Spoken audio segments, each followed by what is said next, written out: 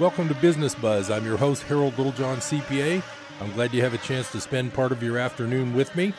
I have a very entertaining guest today. She's a returning guest, and we're going to get into a lot of interesting talk about her latest work and things that you might want to get involved with also. So we'll get into that in a little while.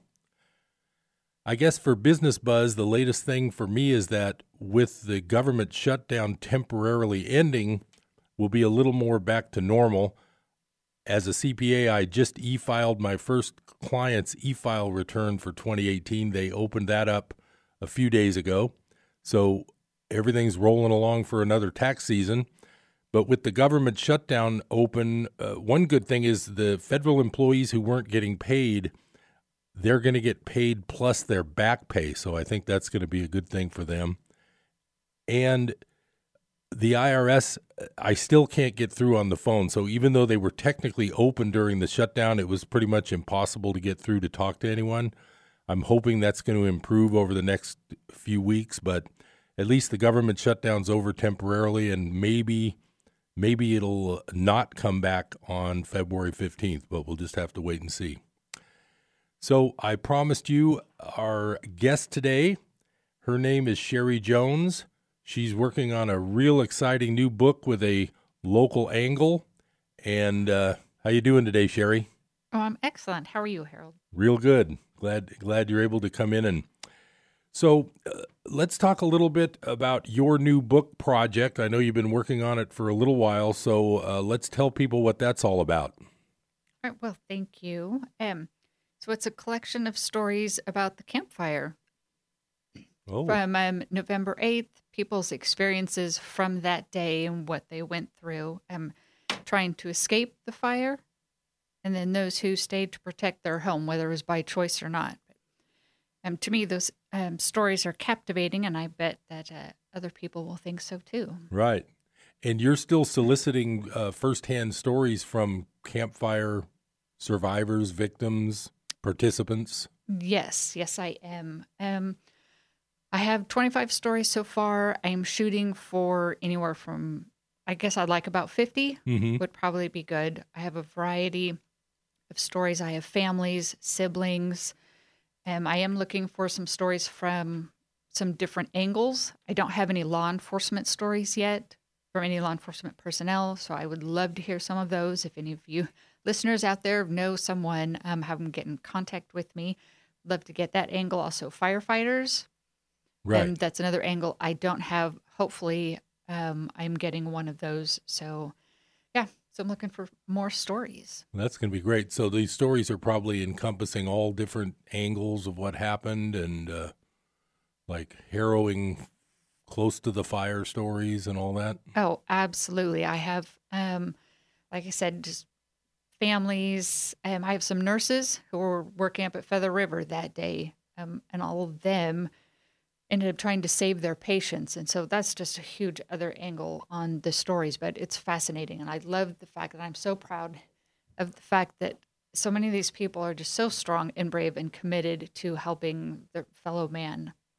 That's where you find this out, is in the times of tragedy and all that, where absolutely what people are really like. Absolutely. Yeah, that's it.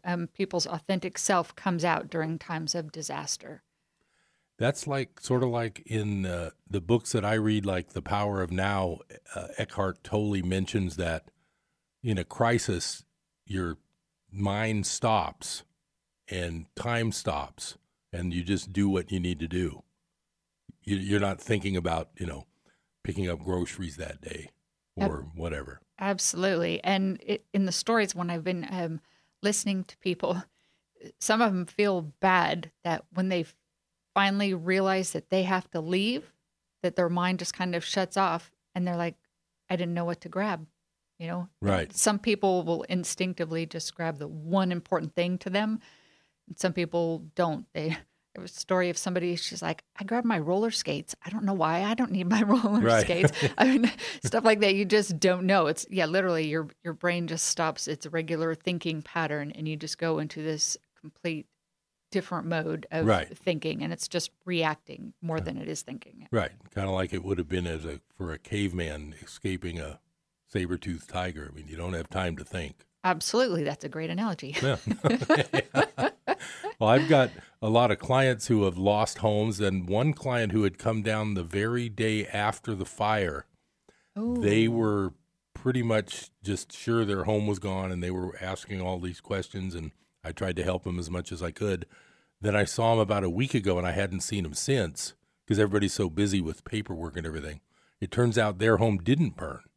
Oh, But nice. they've been cleaning up for a couple months. Right. Said they had to scrub every item in their home. It was so sooty and smoky. And I'm not sure what their insurance is doing. I won't see numbers till we do tax season kind of stuff. But I'm not sure what they're going to get replaced. But they were acting like they've cleaned everything up in their house. Right. So it's a huge job. Yeah, absolutely. And the aftermath of all this is an entirely new story. It could be a whole other book because of exactly having to clean up. And what if you have insurance? What if you don't have insurance? Right. And that whole aspect. And people, even if you had your home, not everybody could get up to their home, or it wasn't livable because there's no water, no power, no phone. So that's an entirely different disaster type scenario. Where do you live in the meantime? And what do you do for work if your job burned down? Right. Yeah. So it's a big mess. Yeah. And we have a little bit of I call aftermath stories on some of the people's stories that we'll talk about too. Oh, good. Yeah.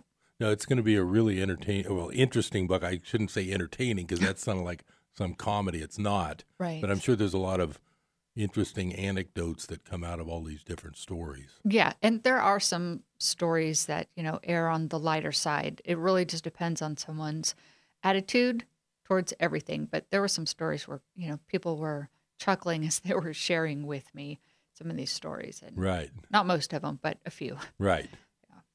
So before we get much deeper into all that, let's give out the contact information for anybody who might want to contribute a story to this book. Time's running out because the work on the book and getting it ready for what's your schedule trying to be for the publishing date? Is that? Shooting for the anniversary date of the fire. So I would like to have the book out and available come this November. Oh, great. But that's a whole lot of work that has to go into it. So I need stories all into me. I have to transcribe the stories because I record most of the stories. Right. People can write the stories and send them to me. I have had several people who've done that. It does make it easier. And the only downside to that is I'm not able to ask specific questions, such as what their time frame was or what roads they were on. Right. Or more in depth as to what they were thinking or feeling at that time, at the time when the flames are surrounding their vehicle type thing. So, but I do take both. So a lot of these stories then, just to clarify, you're actually interviewing people and then you're basically writing it like a journalist would do. Right. And I'm writing it from their point of view. Right, from their point of view. Absolutely. But you're asking them questions and talking on the phone on some of these? Or yeah, email most of back them, and forth? Most of them are face-to-face because people actually want to interact with me face-to-face. Oh, okay. And we record the stories. That way I get a lot of their feeling that's in there, in their reactions.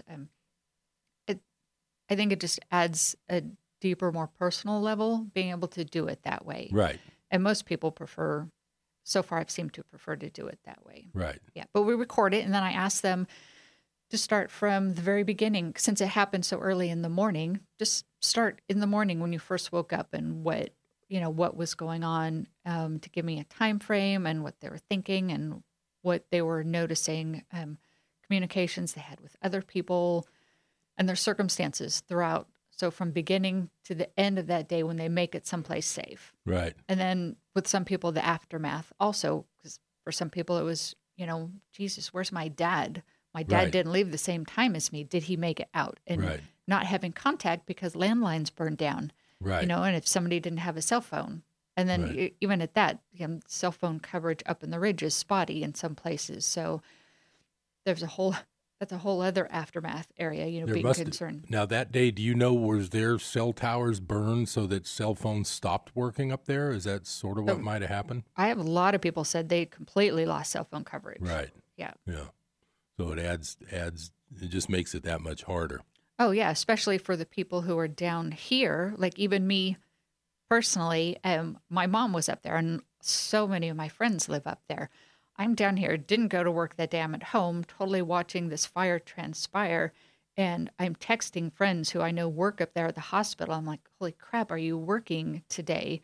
And just waiting for a response, or calling my mom, where the hell are you? Right. Sorry about that, Christian Right. radio station. But yeah, during times like that, you're just scared, where are you? And Right. let me know. And yeah, that was like my day. So there's the panic from people not knowing what's going on with their loved Right. ones. I was familiar with that due to the earthquake in 1989. We were in the Bay Area visiting, Oh, and I was at the baseball game, and my wife was working in San Francisco.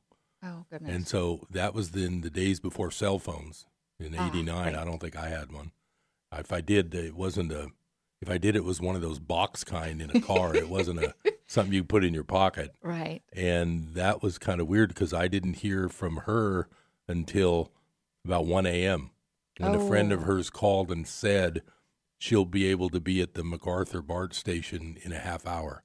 Oh, I mean, they ended up spending 7 or 8 hours just trying to get out of the city, and they ended up having to go up through Marin County and around. But her friend happened to know an AC Transit bus driver, so that was how they ended up getting on a bus instead of being stuck in the city all Oh, night. Anyway, right. so I'm familiar with that kind of thing just because of that. That was kind of weird. So if someone has a good story and they'd like to talk with you about either getting it done through an interview or them writing it, what's the contact that they can email you at, Sherry? All right. So they can reach me at author Paige Gibson. That's my pen name. At mail.com. And Paige is spelled Paige. So it's author Paige Gibson. Is that mail.com? Yeah. That's not Gmail. correct. Just Okay. at mail.com. At mail.com. Yep.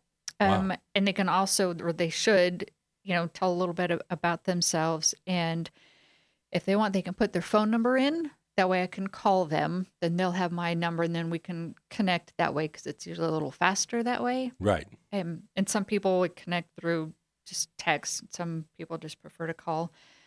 Other people can find me on Facebook. I'm under Paige Gibson. My picture is a little avatar, blonde avatar with glasses. That's me. Or even on Twitter at my author page. I have contacted a few people who are campfire survivors through Twitter. I mean, that's just one other way to reach out. So there's 3 ways to get in touch with me. Right. And since we're on a business show, is there any compensation coming down the road for anybody in this book, or is it a nonprofit labor of love? Oh, there's definitely going to be a percentage of the profits that are going to be donated back. So, yeah, absolutely. Since the story is about the people who survived, yeah, I'd like to give as much as possible back to, everybody. Right. Yeah. So not necessarily like to each person, but back to helping, Paradise rebuild. Right. Yeah. That's the main thing. It could be years, I guess, and I'm curious to find out what people are thinking about who's rebuilding and who isn't. I'm sure that's part of the book also, is going to talk about people's plans. Well, I've talked to, out of all Right. these evacuees, I've asked them, what are your plans? Are you going to rebuild? Or are you not? Right. And it's a real mix. I mean, about half the people say they want to rebuild up there because they had their houses that they owned. Right. But some of them have just said flat out no because they already need to work and they haven't been able to get a job yet. Right, And right. several have already moved out of the state. Right. Yeah. Yeah. It's pretty sad. Well, we're coming up on the first break. Thanks for listening to Business Buzz. Stay tuned. We'll be right back with Sherry Jones after this message.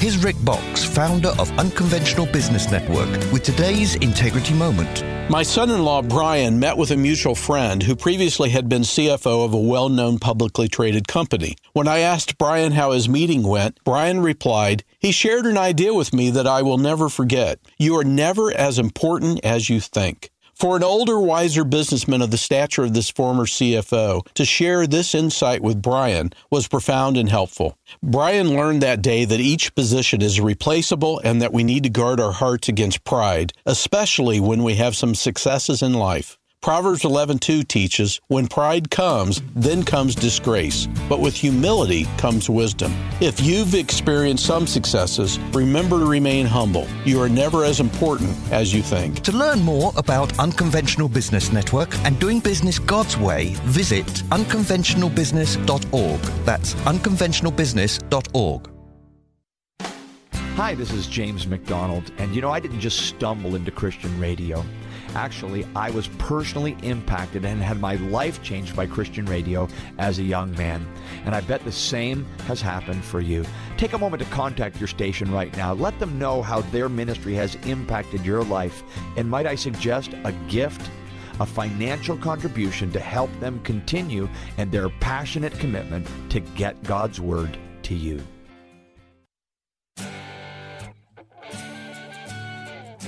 Welcome back to Business Buzz. This is Harold Littlejohn, CPA. By the way, since we're talking about contact information, if you have questions about fire losses, tax implications, anything like that, I offer a free initial consultation. That might be over the phone. It might be in person, depending on what we need. My number is 530-895-3353. You can call me anytime. If I'm not there, I'll call you back. So we're here with Sherry Jones now. Remember, her pen name is Paige Gibson, and it's Paige Gibson, and author Paige Gibson at mail.com. You can contact her, and if you have a fire story, she would love to hear from you. It's going to be a real interesting book when it all gets put together, and she's working very hard to do that. So for those of you who might not have heard me interview Sherry back a few months back, she is a local business person. She's a very hardworking woman. She used to own a business right down the street from my office. Tell us about that business. Oh, that was a children's retail store. And what was that called? Bargain Baby. That was a long time ago. That was on 5th and Mangrove, right? Yes. And yeah. I still run into customers who were regulars who shop there. So that's nice to see them. And their children are probably grown up now. Yes, all grown up. Well, it must be interesting buying and selling used baby goods, or new and used. Was that what that was? Yeah, so we started off with all pre-owned items, and we had furniture, clothes, toys, pretty much all the essentials that people need to raise babies and little kids, because let's face it, they're hugely expensive, right? And it just became so popular that we ended up expanding the store and making one whole area all new stuff, so that we would have enough of the items that people needed and were always looking for. Right. So that was that at the same time as the one in the Safeway shopping center was going? The Mangrove Safeway had one that used to sell a lot of cribs and things. It was new. Yeah, all new stuff. Yeah, they were very high end. They were expensive. Yeah, but I would drag my parent, when my parents came to visit and our baby was little, I'd get them in there and they'd buy us something new, or a nice high chair or something. Right? That's the way to go. I didn't shop there myself back then. But now, are there baby stores now left, or are there not any locally that you know of? I mean, we don't pay attention now that we don't have babies, probably, but I'm pretty sure there's at least one that might be pre-owned. Yeah, I know for a while there was Apple Blossom Baby. Oh yeah, I think they're still around. I'm not sure, because I think they moved. But I mean, it's it's a great help. It's a great resource for parents. Right. So, in the midst of the fire book, are you still working on some of your personal writing, your fiction writing, or is that sort of taking a back seat right now to the fire work you're doing? It's kind of on hold every once in a while. Of course, you know, as a writer, you constantly have ideas, and so I just keep a notebook of ideas so that when I have more time, I can get back to them. Right. Yeah, I have actually come up with two or three other book ideas, all from this. Right. Yep. So it's going to lead to a lot of other things, but. Oh yeah, absolutely. Right, but this project is number one right now. Yes. So, what's your favorite part about writing this book? I mean, we've already talked about the fact that you're learning about how people behave that day and how it worked for them, but what are you enjoying most during this process? Oh gosh, I guess from making new friends, Meeting new people. Oh yeah, and they're just people I'm meeting are amazing because I'm getting to see them at a different level than you would just running into somebody at the grocery store, seeing a much more intimate side of them and their authentic self. So that's been wonderful. And I've also discovered that I love interviewing people.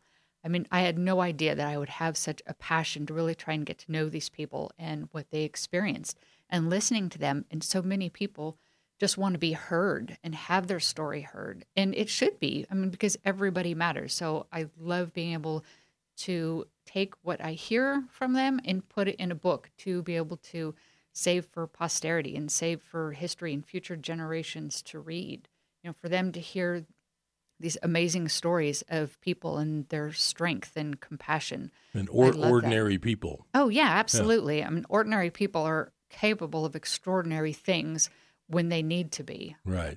Yeah. That always is one big philosophical thing that gets me is that you read these stories of the world leadership and people starting wars and all these things, but almost everybody I know of ordinary people aren't like that at all. Makes you wonder if there's a certain type of person that rises to the top of the power structure that's not like ordinary people, if you see what I'm saying. I've always thought about that. Yeah, definitely different personality types. Yeah, and it really takes all those different personality types to make the world and to keep a balance. Right. And if everybody was like 99% of the people I know, the world would be a really nice place. Oh, absolutely. It'd be that's very the way peaceful. I feel. Right. So that's probably a discussion for another day, but it's interesting.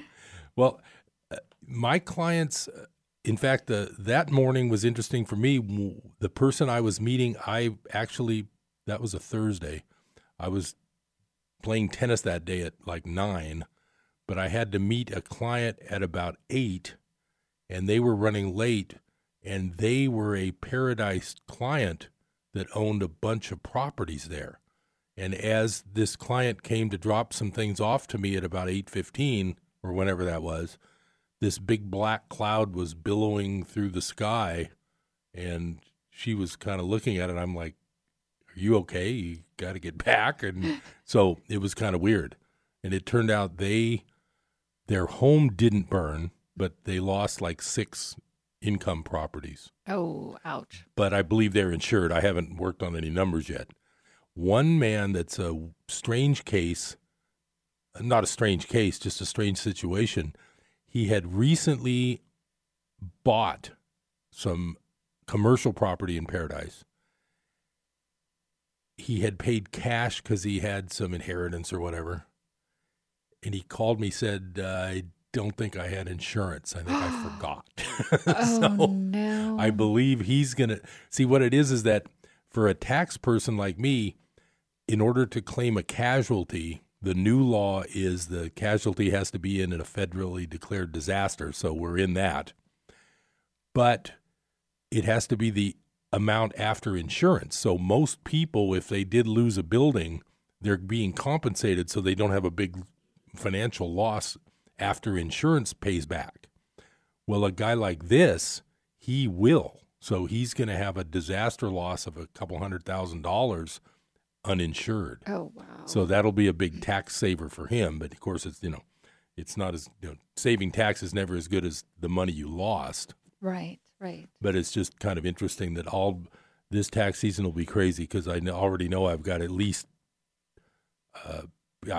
with my Chico office, I probably have at least 20 or 30 clients with burned homes and or burned businesses. So it's going to be kind of crazy. Oh, absolutely. Yeah. It's wild. And the other thing I wanted to point out, and I mentioned this to a client I saw yesterday, don't forget if you were stressed out, I'm sure you've talked to a lot of people, Sherry, who were like driving through the fire and Yes. felt they weren't going to make it and Yes. freaking out. In my opinion, and I'm not an attorney and I don't play one on television, I think everybody should at least sign up to be involved in the PG&E lawsuit. I mean, I'm not advising that. I'm just saying, why not? I mean, you could have been killed. These people could have been killed. And if there is someone at fault, they should be at least looking into that. Have you talked to people about that in these stories? Did they mention the lawsuit stuff? A few. Yeah, I think most of the people I've talked to are going to sign up, for the PG&E lawsuit. Some aren't, just because they were well insured and they don't want to have to worry about that. They really just want to start over, start fresh, get their money, start their new life, and stop reliving all that and having to deal with that, because it's just a constant reminder of everything they lost. Right. They just want to be done with it and just move on. Right. Yeah. So I guess the scary part of a lot of these stories is that they really had no time to gather anything. That was probably the worst part of that morning for them. Yeah. I mean, you have some people really kind of depended on where you lived or, where people lived. Some had time. The common thread that I'm hearing from most of these people is they didn't believe the fire was going to get to them. Right. They thought it was going to be on the outside because there's so many fires have started up there before. Everybody was always fine.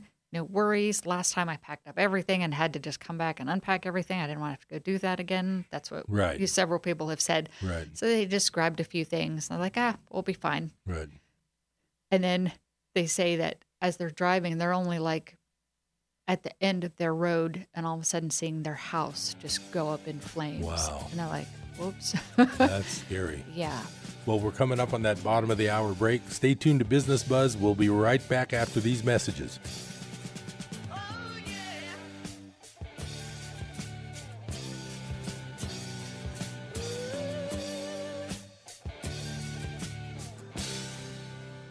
What do you and I need to understand about the children of Israel making the golden calf? Here's David Hawking with some insight. On one occasion, you can dedicate, surrender your life to the Lord, be mightily moved of God, and a month later, be down in the pits again. Be far away from the Lord. It can happen to the best of us. More about what the golden calf reveals about you and me this week on Hope for Today. Tune in for Hope for Today, weekdays at 8 a.m. here on KKXX.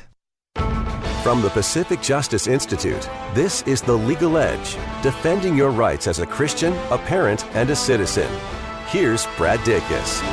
Folks, there is concern about political bias in the federal judgeship nomination process. The American Bar Association has rated potential judges based on direct interviews and their legal record. One of the strong suits of this administration is its judicial appointments, with constitutionally based decisions favoring pro-life and religious liberty. But the abortion rights advocacy of some of the ABA Judicial Nominee Committee members is troubling. This administration is not relying on their recommendations, and let's pray this independence will result in more decisions based on constitutional principles from the federal bench for decades to come.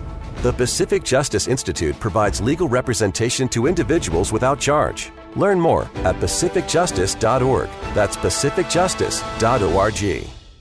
Adopt US Kids presents Multiple Choice Parenting. You've messed up your daughter's haircut. Do you A, get spiritual? Mom, where's the mirror? Beauty is within. Oh. B, find the positives. Less time blow drying, more time texting? Or C, show empathy. Mom, you really don't have to. Twinsies! I kinda love it. You don't have to be perfect to be a perfect parent. Thousands of teens in foster care will love you just the same. For more information on adoption, visit adoptuskids.org. A message from the U.S. Department of Health and Human Services, Adopt U.S. Kids, and the Ad Council.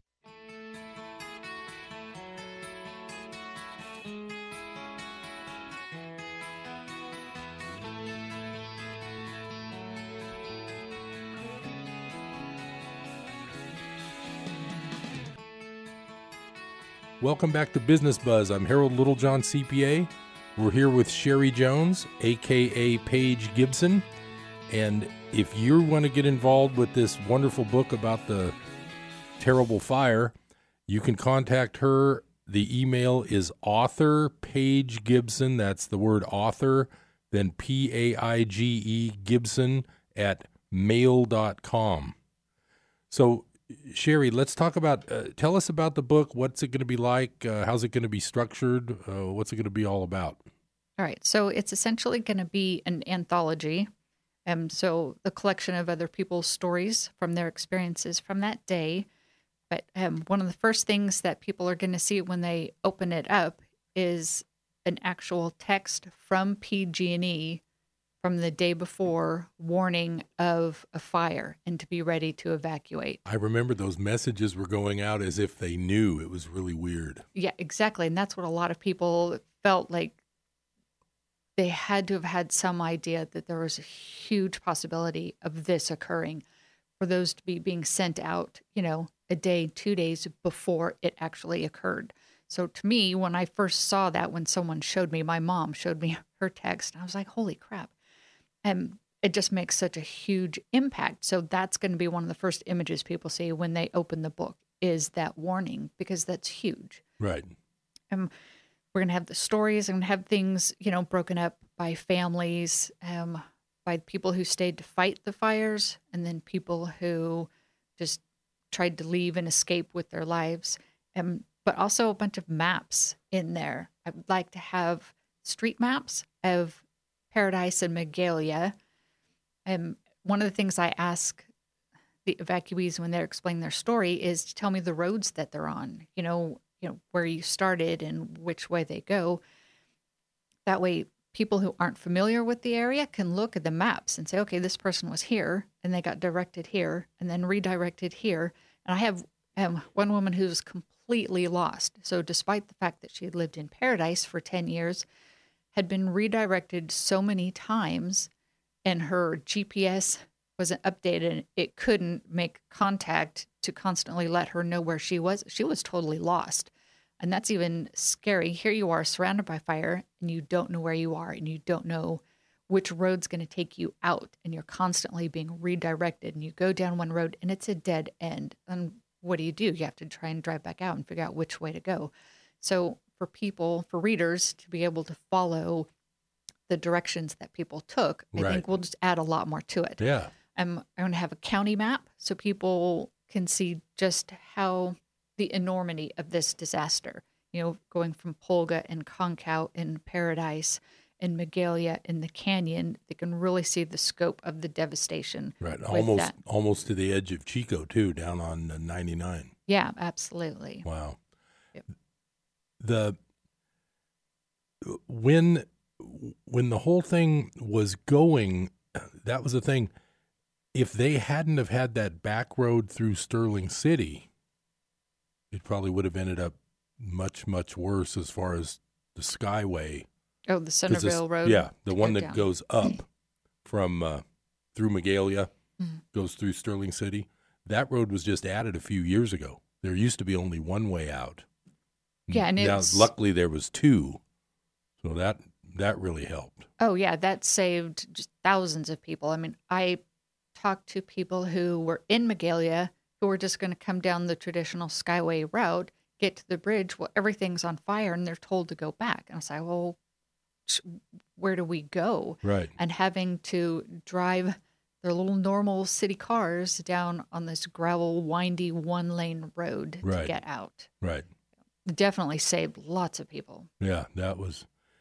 But all these things, kind of like the PG&E notices, it makes you wonder what people already knew, or whether they realized what the danger was. And I don't know. It's just a weird situation. Right. And from all the people I've talked to, everybody's known that there's the potential for a huge disaster. But I don't think anybody ever thought that it would wipe out the entire town. Right. They didn't think it would be that bad. Yeah. I mean, because let's face it, there's California, you have spot fires everywhere, and they do burn hundreds of acres, but not usually through an entire city. So, yeah, that'll be interesting to see that map, because I haven't looked at anything like that lately, but it really was a huge area that was affected. Right. And I'd like to have one map that really shows what all burned and what areas were burned. Right. Yeah. And we're going to have, at the end of the book, we're going to have happy pet stories. Oh, great. Because you gotta end with something positive, and there are a lot of pet stories that are in there. You know, the extremes that people went through to save their animals or their neighbors' animals. So they're really touching. People who were at work, like down in Chico, and their pets were at home because they had no idea what was going to happen that day. Right. And not knowing whether their pets made it or not. Right. And, you know, come to find out when they're finally allowed to go home 2 weeks later, there's their dog sitting on, you know, the fireplace hearth just waiting for them to come home. I mean, it's just, oh. Wow. Yeah. There's some really sweet stories. So they're going to be in the back of the book so we can end it on a really happy note. That's good. I do know someone who left. They were in the old Magalia area near the graveyard, near the cemetery, and they didn't feel like they were going to be in danger, but they grabbed the cats anyway. And so they saved their cats because the house did burn. Oh, yeah. So it turned out to be a good luck for the pets. And, you know, you kind of probably get intuitions like that at a time like that. Right. You know, even though you don't think it, you probably feel it. Right. And one of the things I'd like to point out is there are so many animals, so many of these people's pets that are in rescues. And the people who are volunteering and working at these rescues are really trying hard to reunite the families with these pets. So anybody, if you couldn't find your pet, if you can't find them, there is a possibility that your pet's alive. Just look through the shelters. There's some great resources on some of the pet camp survivor sites on Facebook. Facebook is a huge resource for people trying to find resources for them personally, financially, and also for finding pets. One of my ladies that I talked to just last week had spent 2 months trying to find her cat and ended up eventually finding her. Oh, great. Yeah, the cat. At a shelter? No, at a vet's hospital because the cat had been burned. So somebody took the cat to the vet. To the vet in San Francisco. Oh. That was a specialty, vet there, took care of the cat and its burns. Then from there, the cat made it up to Redding and was again taken care of at a veterinary hospital. And she finally found it there, but 2 months. So the animals are out there. You just have to look for them. Wow, that's amazing. Yeah. Now, the other thing I heard was that a lot of the shelter animals that came down to the Chico airport or those dog places, the owners ended up leaving the area and didn't all take their pets. So there's probably a lot of pets that need homes. Oh, absolutely. Absolutely. And some of these people, their living circumstances. Yeah, like a hotel room or something. They won't allow pets. Yes. And so they're having to be separated from their pets. And, unfortunately. So you have a lot of animals that are out there that do need to be adopted. Right. Unfortunately. And hopefully good-hearted people can take those animals in. Right. Well, another interesting feature for business-wise on the fire is the price of homes in the area. Oh, yeah, they've like in skyrocketed. Chico, and I noticed even some listings of homes in Magalia. They're a lot more than they would have been before the fire. Yeah, and absolutely. It seems like they're selling. Yes, because people are desperate to have a home, and they want to stay in the area because this is where their job is. Right. And they don't want to move out of the area, have to find a job and a place to live. So their buying prices a little too high. Well, I mean, that could be. But then again, a lot of them have insurance money, so they're not feeling poor. Right. Yeah. Right. One of the things about Paradise and Magalia in general is the people who live there really like it. I mean, some might not come back, but it's the kind of place where you really like that kind of place or you wouldn't be there. Right, absolutely. Yeah. They want the country, calm, quiet living, and where you know your neighbors. Most people commute to their job. I mean, there's jobs in Paradise and Magalia, but not that many.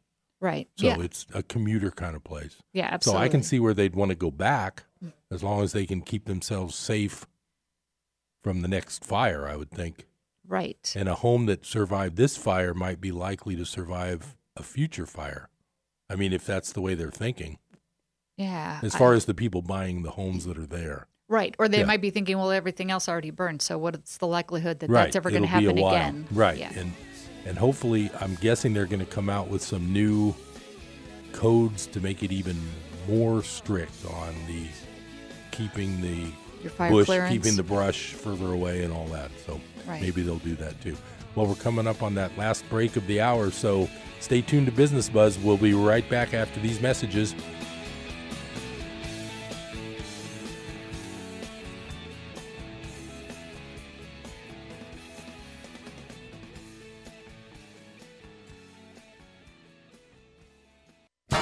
How are you going to get to the Sacramento airport? Use North Valley Shuttle. It's easy online at northvalleyshuttle.com. Don't be that person who bugs their friends or family to take you. Book online right now at northvalleyshuttle.com. North Valley Shuttle has added new departure and arrival times each week for your convenience, serving Chico, Paradise, Oroville, Gridley, Live Oak, and Yuba City, Marysville. North Valley Shuttle gets you there quickly and safely. Leave the car at home and let northvalleyshuttle.com do the driving. License PSC 20791.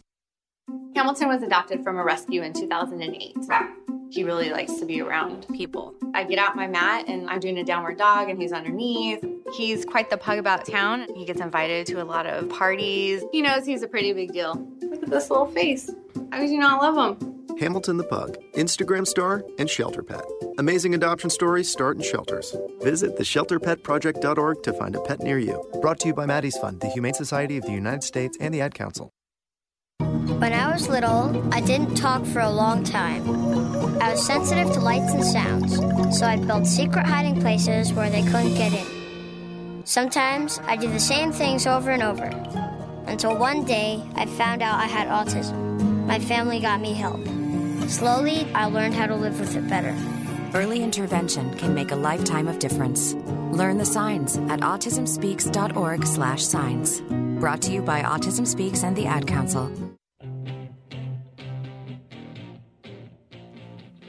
Welcome back to Business Buzz. This is Harold Littlejohn, CPA. We're talking with Sherry Jones. She's getting ready to publish a book, and it's still in the process of being written. So if you have a Paradise Fire story, or you know someone who does, contact her. The email is author Paige Gibson. That's the word author, then Paige Gibson at mail.com. Not Gmail, just regular mail.com. So, Sherry, how is this going to be published? How are you working on the publishing end of this thing? Tell us a little bit about self-publishing, traditional publishing, how that all works. All right. So my first book that I did, which was actually a short romance story, I did self-publishing because it was the first one. Wanted to kind of get a feel for it and how that all worked. But for this one, it has.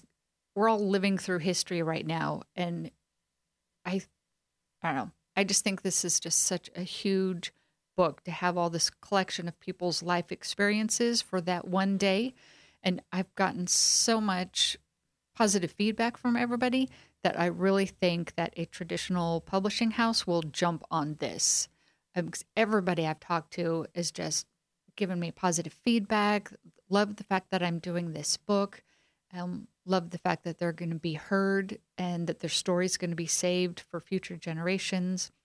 So I'm really optimistic that a traditional publishing house is going to have the same feeling. I mean, I've even asked people about, or people have asked me about taking pre-orders for the book because that's how enthused they are about this book. Wow. Yeah, that's really cool. So I'm sure you aren't really shopping that until you get it all written. So that's part of your deadline situation. Oh, absolutely. Yeah. So I'd like to have all the stories in by sometime in March. Right. Just because the rest of it's going to be, transcribing the stories, making them readable and interesting for readers, right, and putting everything together, having it categorized so that's enjoyable for readers, not just, each individual story, but then it has to go through the whole process of being edited. And I have to find an agent also who wants to represent me. So I have to have enough of this put together to be able to share with an agent, sign on with an agent, and then have an agent go out there and find the publisher for me. So It's all just a time process. Right. But you probably are starting on that even though the book isn't completely written yet. Oh, absolutely. I've already started promoting the book just because I'm just so passionate about it and the stories and what it's going to share and save for the world. Right. Did anybody do this kind of thing? Do you know, has anybody done this regarding the Santa Rosa fire? I never heard about a book like that. Or I've actually tried to search online. I've, done my Googling, trying to find other books like this. And I haven't found one yet. Doesn't mean it's not out there. It just means I haven't been able to type in the right keywords to bring it up. But I have looked. But Right. there is a possibility that this could be the first of its kind. Right. Which I'm okay with because, I find this whole experience so fascinating and so interesting that for future, disasters that come up, I'm going to be very inclined to go there, do what I can, to help people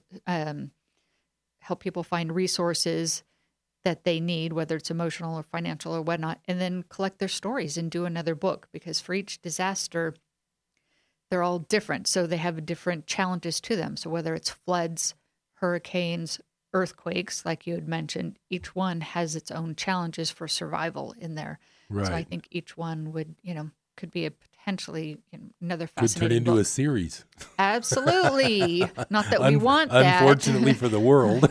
Yeah. But I mean, it does seem like Mother Nature's kind of, getting a little peeved with people. So Right. these things are coming out. But, I'd love to be able to save the stories for future generations. And there's even been talk of, what's the word? Not a special edition, but Like a follow-up, like a supplement, or?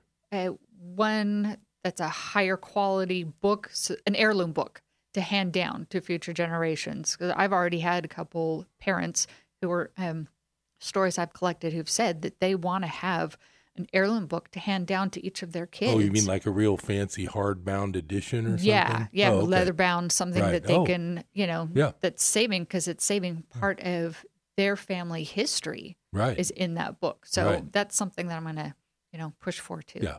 I would imagine that people who lost everything have that need now to at least have it in a book form of a story, because their whole house went up and they lost all their family stuff. Oh, yes. That's one of the things I've talked to so many people about. They've lost their family genealogy, their, dad's Picture military albums, records. right. Yeah. Yeah. All of that stuff. That's the thing, that the new generation keeps all of their photos on their phone and in the cloud. But Yeah. the older generation, like a lot of people in Paradise who were retired, they have not digitized pictures or anything like that. Right. They had them in albums. Right. Yeah. Wow. That's really sad. I know my dad grew up, he was born in Oakland, and he grew up he was born in the late 20s, and his parents had a little grocery store down around Bakersfield. And the story there is he has no pictures or anything, hardly. I found a few after he passed away in boxes, but their house had burned back in the 30s or early 40s. And so he didn't have much family stuff at all. Right. So that was kind of sad for him. Right. And back then, nothing was digital, of course. But yeah, it's hard to imagine. When the fire happened here in Chico I think it was about 10 years ago, we actually were to the point where the sheriff drove into our driveway and said, "You got to go." Oh, wow. So we were about 15 minutes away from packing up some picture albums and the cats and leaving. Luckily, about 10 minutes after that, the sheriff drove back in and said, "No, it's been called off." Oh. So, they had some kind of communication thing.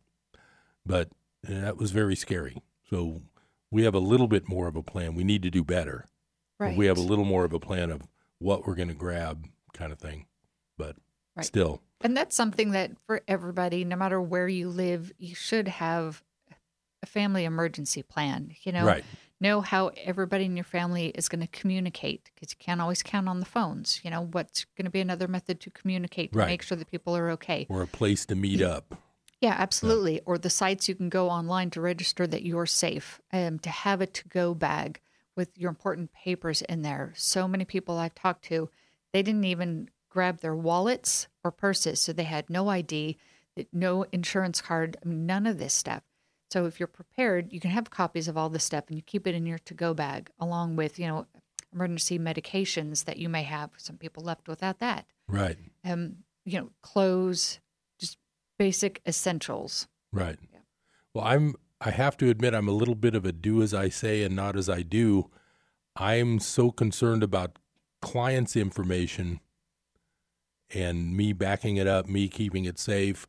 But my own things, I'm still not as digital as I should be with my own paperwork. So when I do some cleanup of my own things, I start doing what I can to scan important papers and, save them.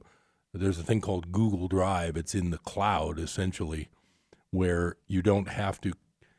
In the old days, I would always remember I'd have my laptop or my desktop.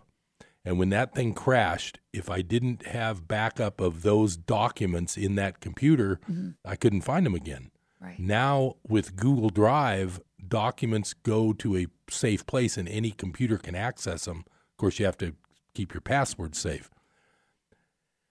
I am a little bit guilty of not doing my own records as good as I safeguard my clients. Because, of course, whenever I'm doing clients' records, I'm thinking about my livelihood and my business, and I'm making sure I do that all up to snuff. Right. But my own, I realize I've got pictures at home that I should have digitized by now that I haven't. So I got to be careful with that. Right. And it's very easy nowadays. You can buy these portable scanners, and you can run everything through, even pictures. Right, like snapshots, quality. And they'll, right. Yeah, you literally just run it through, and it gets saved onto your computer. From there, you can, save it to cloud somewhere, and you're good to go. I also did one time, I can't remember the name of the place, but there's ones called Dig My Pics, and you ship them UPS, like slides and negatives or prints, and then they scan them and send you back discs along with your pictures. Oh. So it's a little nerve-wracking to send off your one-of-a-kind pictures, but I did it as a test with a bunch of slides from my high school days when I was on the school newspaper. I used to do a lot of photography with slides, and I sent them off, and they came back, and I have discs, and now I've got those digitized. So I should do those with more, but. Right, and I think for some people, it's very easy to do it that way, to have someone else do it, because it does take time to do all this. And if you're not comfortable with technology, I'm sure that puts a lot of people off, or people like you and me, we're so busy with life. It's like, well, gosh, I really don't have an extra 5 hours it would to try and save it would be fun things. to do it, but can't. But the spend time that is much another time. thing. Yeah. That's so if the there's thing. a company that's out there, there are. There's places you can send it to, and it works pretty well. So getting back to the Paradise Fire, of the people you've talked with, are you getting a feel for the ones that want to come back, the ones that don't? I mean, if you had to guess, I think you touched on that a little bit, but would you say maybe half might move back, half won't? I know we have my writers group that you're a part of. One woman there was an older woman from Paradise, and she called me because I didn't know how to get in touch with her. And she's not coming back simply because she's in her 80s, and her son lives in Arizona, so she's just going to move down there, which she probably would have done anyway at some point. What are you getting the feel for, other than the people that are 80 years old? I can understand they might not go back because they probably could do better somewhere else. What's your feeling on the middle-aged types that you've talked to about how many might move back to the area up there?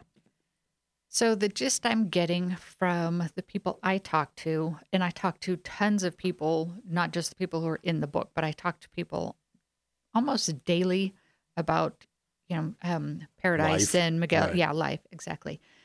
So I would say for everyone who owned their own home up there, if they're not, 70 and up, right, they're planning on staying and rebuilding. But for anybody who didn't own a home, like, a lot of the younger people, right, they're not going back. Right, because it'll take a year or two for the businesses to come back. Yeah. And then the people who are, 70 plus, the amount of time it's going to take to clean up and rebuild and get that infrastructure going again, they're not confident that they'll even be alive by that point.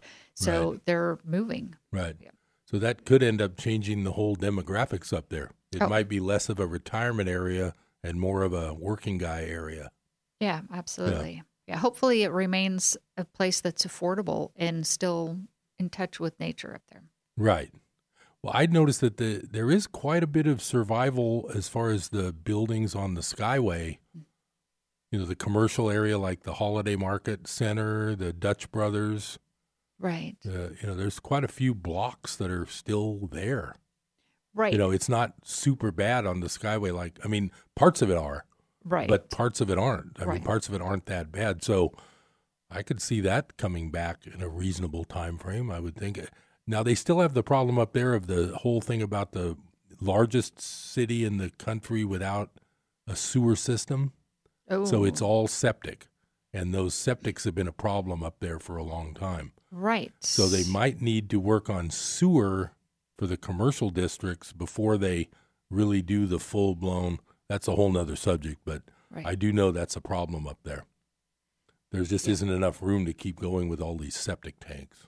Right, right. And there were challenges with the septic tanks. If somebody had a cement system, then they fared far better than those with plastic, or Right. they melted because of the fire. And Right, I've heard with the stories about the wild animals, deer and whatnot, falling in to the septic tanks because they had melted. Oh, boy. Yeah. It just, the tragedy never ends, but that's why we're going to all have to read your book. Yeah, that's Buy right. your book, read your book. That's right. And indirectly that way we'll be donating to help the fire victims. So, well, thanks, Sherry, for being my guest. Well, thanks for having me. And we'll see you again soon. Thanks for tuning in to Business Buzz. I'm Harold Littlejohn, CPA. I'll talk to you next time. Have a great day.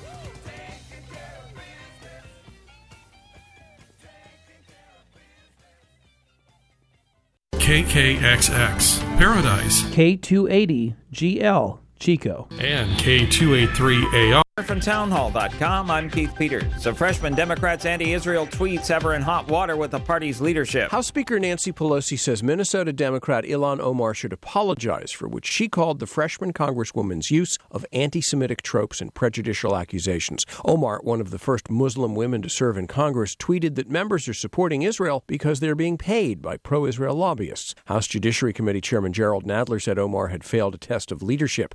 Elliot Engel, who chairs the Foreign Affairs Committee, said he found it shocking to hear a congresswoman invoke the trope of Jewish money. A target of Omar's tweets, the American Israel Public Affairs Committee defended its activity as reflective of American values. I'm Warren Levinson. Omar has now apologized for her remarks. Bipartisan congressional negotiations on border